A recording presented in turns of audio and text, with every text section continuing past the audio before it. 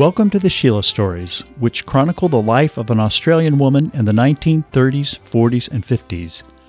I'm Pat Kelly, your host and storyteller. If you're joining us for the first time, I'd suggest you go back to the first episode, where you will learn the context in which my second cousin, Thomas Kelly IV, came to tell me the stories. And for everyone else, just to get us all back up to speed, after the telling of the first story, Natalie and April asked their dad if they could get a dog, like the one they heard about in the story. But Thomas was reluctant. He was reluctant because of, the cost and work associated with a pet. Also, we learned that they have a spare apartment that Thomas intends to put up for lease soon. And also during episode 2, Thomas told his daughters a second Sheila story. And in that story, Sheila cut a deal with the Aboriginal family that lives and works on her farm. She will teach the kids to read and write if everyone teaches her how to be a farmer. In episode 3, we'll pick up with Thomas and his daughters the next day, and they will meet a prospective tenant for the spare apartment. Later in the episode, Thomas will tell the girls another Sheila story. And in that story, Sheila will expand her operations by buying a dairy farm that needs a lot of work. So let us begin at Thomas's house on a Saturday morning in April.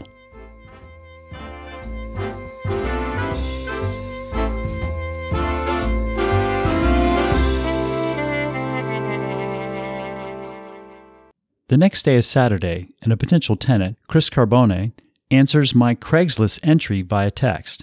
He says $700 is more than he budgeted, but he still wants to see the place. I brace myself for the coming negotiation. On a last inspection trip through the apartment, I adjust the blinds and wipe the counter. From the top of the stairs, I admire the new carpeting, fresh paint, and shiny appliances. The apartment will never look this good again. He'd be a fool not to take it. Tires crunch on the gravel driveway outside, and I rush down the stairs. Outside, the air is warm for late April, the sunshine bright in a cloudless sky. A drop of sweat trickles down my side. He's in a red Hyundai hatchback with the windows rolled up. The engine dies, the door opens, and a woman gets out. Chris's girlfriend, perhaps, or his sister. I peer past the open door to the interior, looking for Chris, but I see no one else. The woman strides toward me. She's medium height, with strong legs and wide hips. An explosion of auburn curls cascades around her shoulders. Bright red lips part to reveal an impossibly big smile. She reaches for my hand and shakes it with a firm grip. "Chris Carbone," she says. "Great to meet you." "Oh, yeah, I'm Thomas Kelly." "You seem a little surprised." Yeah, it's silly. I thought with the name Chris, you thought I was a guy. Don't worry, I get that all the time."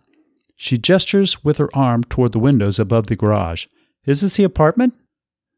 The tour lasts 5 minutes, and she's all business. Tests the hot water at the sink, inspects the refrigerator, and opens the windows. She talks as she walks, offers a few compliments, and brainstorms where to put her bed and other furniture. She likes it, particularly the bathroom with the frosted window, patterned ceramic tiles, and shower enclosure. We go outside, and she turns to the river. "Fantastic view," she says. "You should have mentioned that in the listing." I can't think of anything to say, so I just nod. She has a diamond nose piercing and a green bracelet tattoo. My breath runs short. I smooth the hair over my ear. My weight shifts forward slightly as if to prepare for a sudden move. These are strange sensations, not unknown but long neglected, like memories of old school classmates. "What about laundry?" Chris asks. "Yes, let me show you the house. You would have full use of the utility room and also the kitchen. As you saw, the apartment only has a microwave and a fridge." A covered walkway connects the apartment to a side door of the house. We pass through the utility room into the kitchen, where the girls are making cookies. April stands on a stool to better reach the ready-made cookie dough. Natalie is holding a baking sheet. "Hello," says April, all of her attention now on Chris. I make introductions, and Chris shakes their hands. I like your top, says Natalie. Oh, thank you. I found it at a thrift shop, if you can believe that. Anthropology. It was like new. Anthropology? The study of human cultures? What does that have to do with clothes? After a quick tour, we make our way to the front room. I assume she'll want some time to think it over, maybe negotiate. We reach the door, but April holds me back. Daddy, I need you, right now. I turn to Chris. Can you give us a minute? Sure. Take all the time you need. She closes the door behind her, and her boots stroll to one of the rocking chairs on the front porch, where I imagine she sits. She puts her hands on the armrests and rocks. She wears faded bell-bottoms. Natalie rushes in from the kitchen. She is so cool. Did you see her lipstick? Is she going to rent the apartment? I don't know. She'll probably check out some others. You have to get her to live here, says April. She's pretty, and she shook my hand.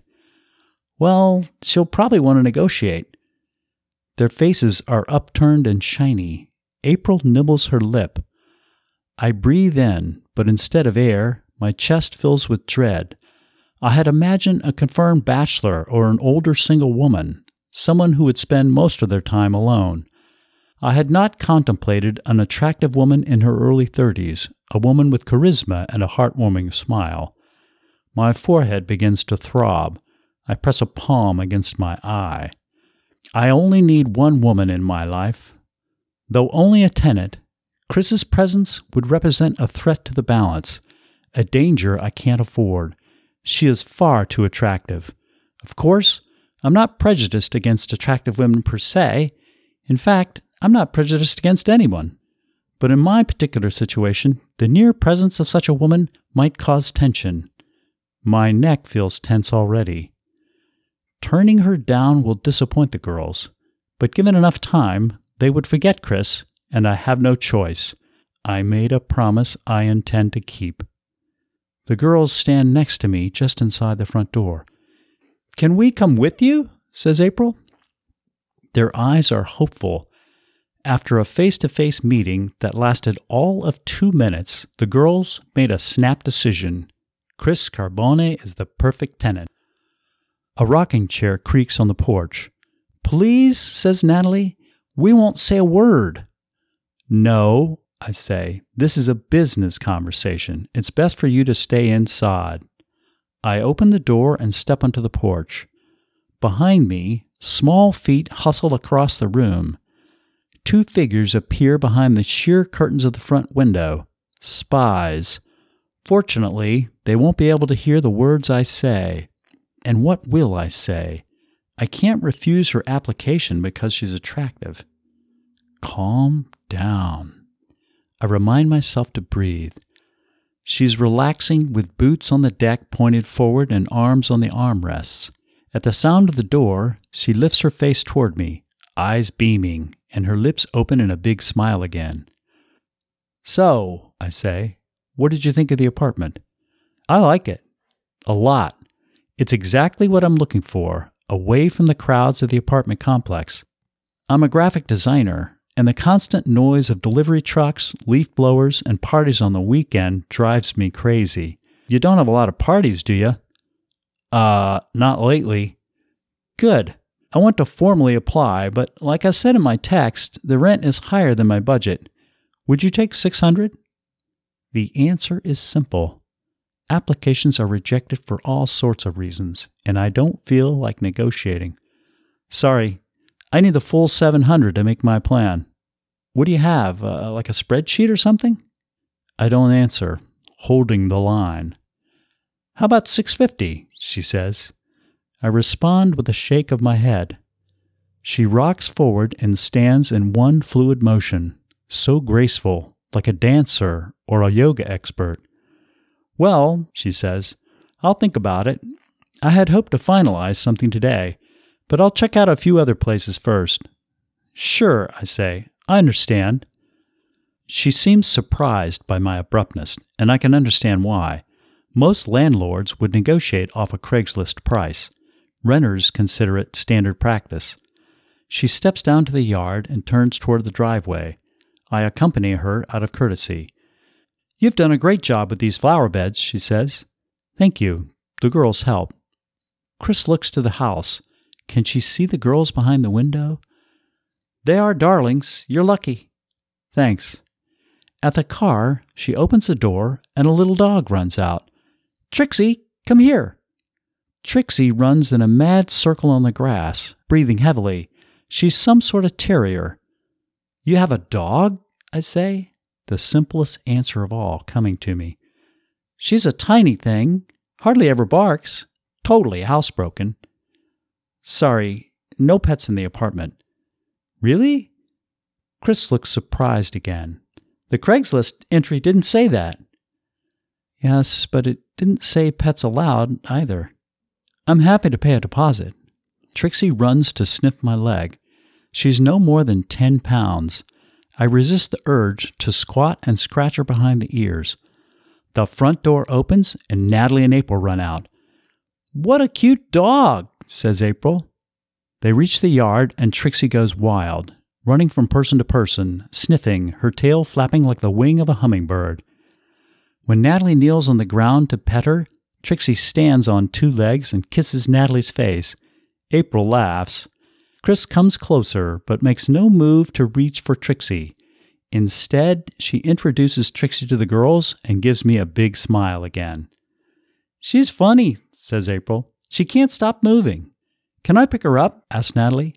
"Sure." Natalie lifts Trixie, one hand under her middle and the other behind her haunch. April pets her head.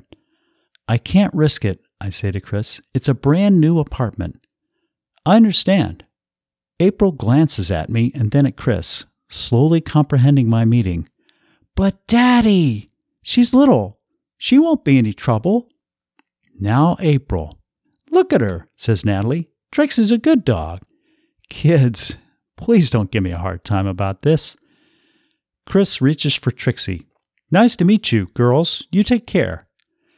"Daddy," they say in unison. Their faces move into whine mode, eyes drooping. They expect the worst. "I said no pets." I raise my voice. Always a mistake. But in the heat of the moment, I can't stop myself. Rules are rules. For the rest of the day, they give me the silent treatment. One-word answers. Disinterest in activities that would generally bring a cheer. It tears me up inside, but I can wait them out. Kids will forgive just about anything. At 5 o'clock, Natalie wanders into the kitchen. I'm mixing the sauce for a family recipe. "What's for dinner?" she says. "Barbecue chicken." It's her favorite. "Can I help?" "Sure. Pull the meat from the fridge and wash it in the sink." April peeks in from the doorway to the living room. "What can I do?" "Peel 2 tangerines." I'm making her favorite salad, with pecans and pineapples. By bedtime, we're back to normal. They rush through the bathroom routine, dress in their pajamas, and jump in bed, ready for the next story. I'd better make it a good one. Kids will forgive almost anything, but each time I play that card, I make a withdrawal from the Goodwill Bank, and everyone, even Natalie and April, has a limit.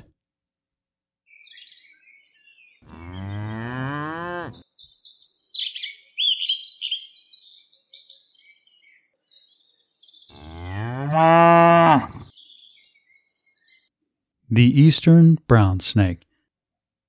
Over the next few months, Sheila settled into a routine. She endeavored to learn a new skill on the farm every week. First, she focused on the boys' chores, moving the dairy cows to pasture and back, milking them at dawn, and taking care of the chickens. The next week, she worked in the garden with Hazel. The summer vegetables had run their season, so they pulled the plants, refreshed the soil with compost from the scrap pile, and replanted with winter crops, grain, sorghum, chickpeas, and beans.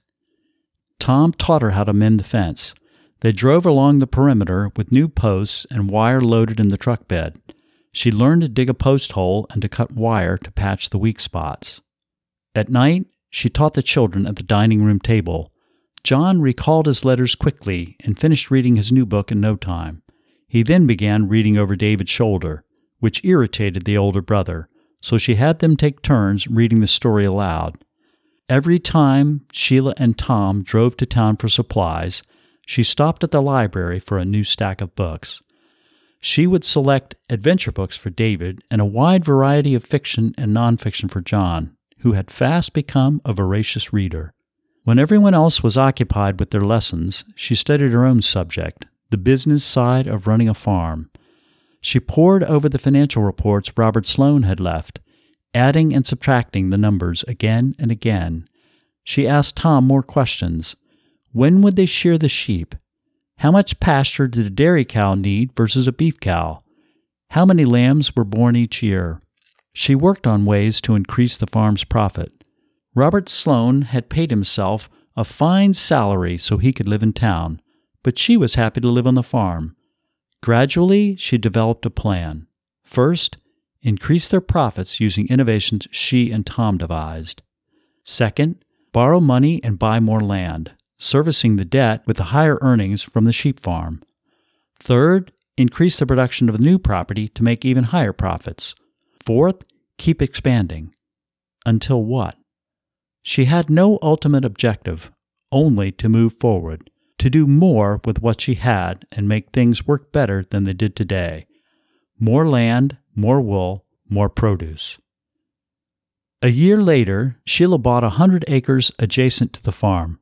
They dedicated the land to more dairy cows and added on to the existing barn. The next year, at the age of 20, she bought a 200-acre dairy farm close to her original property. The prior owner had run the operation poorly and lost money in the process. Before buying the place, she and Tom spent a full day touring the farm to make a list of improvements. When she first entered the barn, the odor of old manure and urine mixed with sour milk assaulted her, and she nearly vomited. Her eyes watered from the thick air. Tom held a handkerchief across his face. The stalls were knee-deep in rotted straw. Cobwebs hung from the rafters. A rat or some other critter rustled debris in the shadows. After she closed on the property, the first task on their list was to deal with the barn. "What should we do?" she asked, standing at the entrance. "Burn it to the ground and start over?" Tom knocked a rake against a stall and shook his head. "The wood is solid. We'll clean it out." "Lord, that could take weeks." "Yes, it could. We'll get started tomorrow. I'll bring David and John." "No," she said. "I'll work with the boys on this. You're needed at the farm to oversee the shearing." He nodded. She said, "We'll bring a hand cart and haul the rotted stuff to a burn pile down the hill. With a fresh coat of paint, the cows won't recognize their own home." For the next 2 weeks, Sheila and David and John cleaned the dairy barn while Tom stayed back at the sheep farm to manage the shearing. The work was mundane, and her thoughts wandered. Her dream to operate a larger farm remained, but the nearby land was all taken, and selling prices continued to rise. She had been lucky to find this rundown dairy farm. Larger tracts of land were available farther west, but it would require branching into beef cattle, for the natural grass out there was too sparse for raising sheep. While she daydreamed, David raked old straw and manure. Positioned in the middle of the stall, he pulled the mess from the sides. She stood at the entrance of the stall and raked the debris farther into the barn, where John shoveled it into the handcart. She paused to catch her breath. David reached for the corner and raked back toward the middle. A piece of string became tangled in the tongs, and he stopped to unravel it. Something moved in the far recesses of the stall. What was that? A rat? No. Something else. Wait! David stepped closer to the corner, reached down, and a big snake bit him on the wrist. "Ah!" he cried. He staggered and lifted his arm. The snake clung to him and then dropped to the floor. David stumbled backward and shouted again.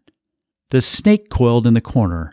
Sheila dropped her rake and grabbed a nearby shovel. David stepped past her and fell to the ground. John knelt at his brother's side.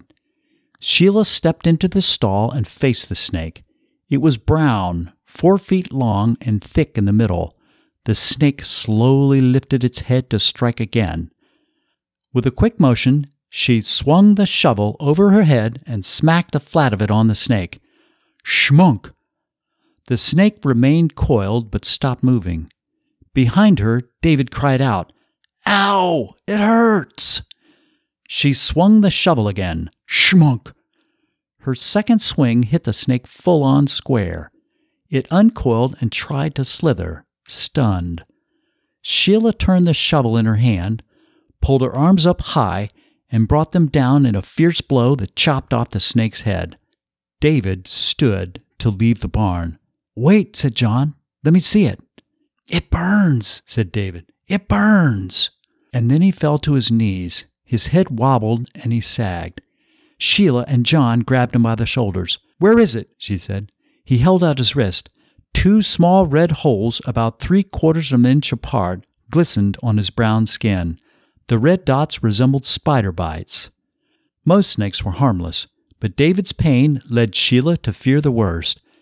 Everyone had heard of the venomous eastern brown snake.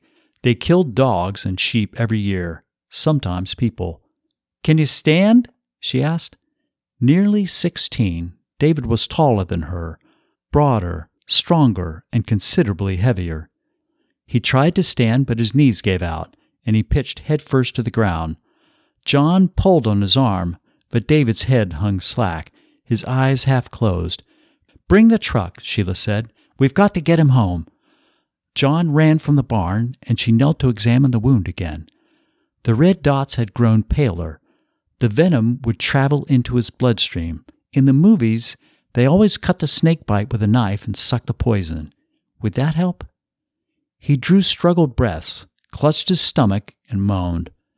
"How do you feel?" she said. "It burns awful. I feel sick." "Turn onto your back," she said. "I'll drag you." She reached for his armpits. The truck engine roared up and stopped next to the barn. Sheila dragged David across the floor. His legs hung useless, his chin rolling on his chest. John ran up. "Get his legs," she yelled. "Help me carry him." With a struggle, the two of them managed to get David into the truck cab. John climbed in beside him, and Sheila drove like a mad person. The truck bounced over bumps in the paddock.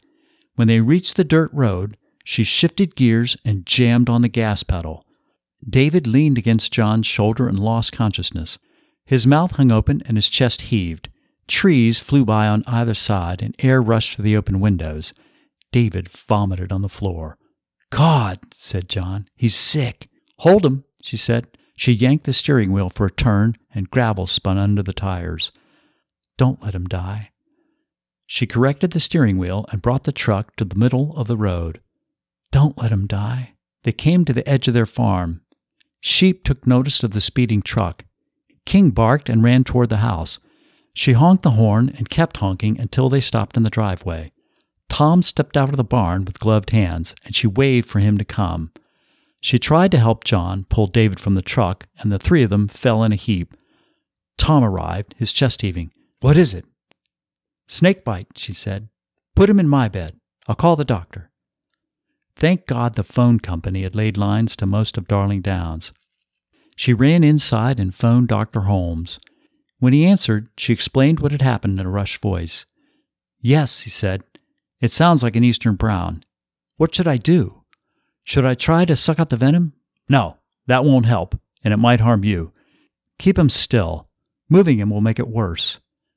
David had tried to walk when first bitten, and they had jostled him when he fell from the truck. Had she done more harm than good? "What else can we do?" she cried. "We've got to do something." The doctor was quiet. She imagined him standing in his office, scratching his head. "Dr. Holmes?" "They have anti-venom now," he said, "in Sydney." But Sydney was 2 full days of travel from Toowoomba. David's arms had hung listlessly when Tom carried him into the house. 2 days was too long. Dr. Holmes said they might have some at the new hospital in Brisbane. "Call them," she cried. "Call them now." "They won't send anti-venom all this way for a black. They have too little of it." Prejudice reared its ugly head. Time and again she saw it. When would it ever end? "Don't tell them he's Aborigine," she whispered. "Just tell them he's a farmhand." He was silent again. In addition to his regular practice, he ran a clinic for Aborigines on Saturdays. Surely he would help. "He's only a boy," she said. The doctor had children of his own. "All right," he said. "What's his name?" "David." "Surname?" The concept of last names did not translate well with Aborigines. The only one Tom had ever used was Nakatunga, the name of a large cattle station where his family had once worked. But if she gave that name, the hospital in Brisbane would realize David was Aborigine. "Wright," she said. "David Wright?" the doctor said skeptically. "His name is David Wright?" She didn't answer. The next move was up to him. "Stay near the phone," he said. "I'll let you know what they say." She ran upstairs to check on David, who had soaked the sheets with sweat. 20 minutes later, the doctor called. The vaccine was on its way, and he would bring it as soon as it arrived in Toowoomba. "Keep him still," he urged. "He's burning up. Wipe him with something damp and cool, but don't move him." The wait lasted forever. David vomited repeatedly and then grew delirious, waking for moments to call for Hazel and then slipping out of it again. By 10 o'clock, Sheila feared he would die. He had ceased to move, and his breathing grew faint and slow. Hazel never left him. She dabbed his forehead with a damp cloth and sang in a soft voice. At 2 a.m, Dr. Holmes arrived and administered the antivenom. The boy did not react. He lay still, barely breathing. In the hall outside the room, Tom stood with tears in his eyes and thanked the doctor. "Don't thank me. I don't know if it'll work. All we can do now is wait." Sheila took the doctor downstairs and made tea. John and Maisie slept on the sofa, and the adults stayed up all night. In the morning, David stirred in bed, the fever gone. She had never seen Dr. Holmes smile, but now his whole face turned into a grin. "The boy will survive," he shouted. He slapped Tom on the back and pumped Sheila's hand. Hazel cried. They all celebrated over a big breakfast, and the doctor lingered over tea. Before leaving, he provided care advice. "Keep him in bed. Don't let him out until he's strong again." David couldn't move or eat, but he took a small drink of water and kept it down. For 2 weeks, he slept in Sheila's bed. Hazel and Tom took turns resting on the floor by his side, and Sheila slept downstairs. David began to eat, but was still too weak to walk, so he spent his days reading books, talking to his parents, and watching the day pass through the window. And then one afternoon, Sheila came into the kitchen and found him eating fried chicken at the table. "It's good to see you up and around," she said. He smiled. "I had to get well. I've run out of books to read."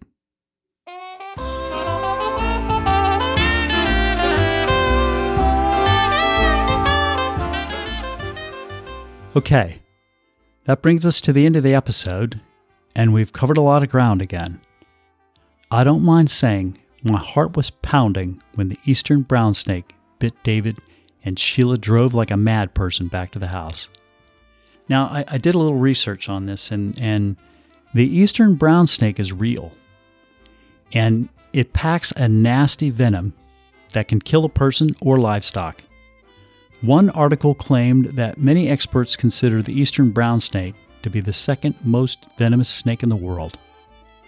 And then Sheila lied about David, and Dr. Holmes went along with it to save his life. The biggest moment for me in this story is when the doctor realizes that David will survive.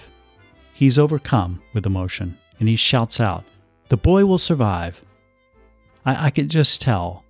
At that moment, the doctor wanted more than anything for his patient to pull through.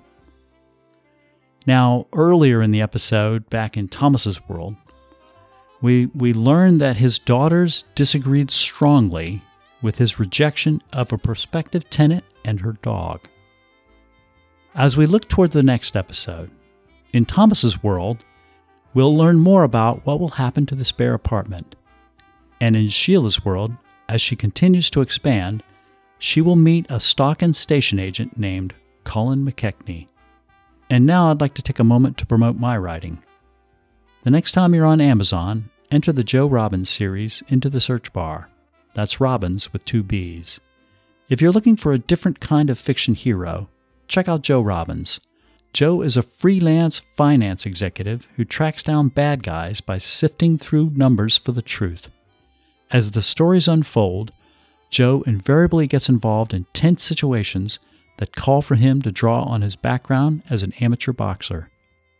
On today's episode, we heard music by Cinemedia and sound effects by Gaines Walker, Audio Hero, and Zapsplat.com. Thank you, friends. I'll be back soon. Bye now.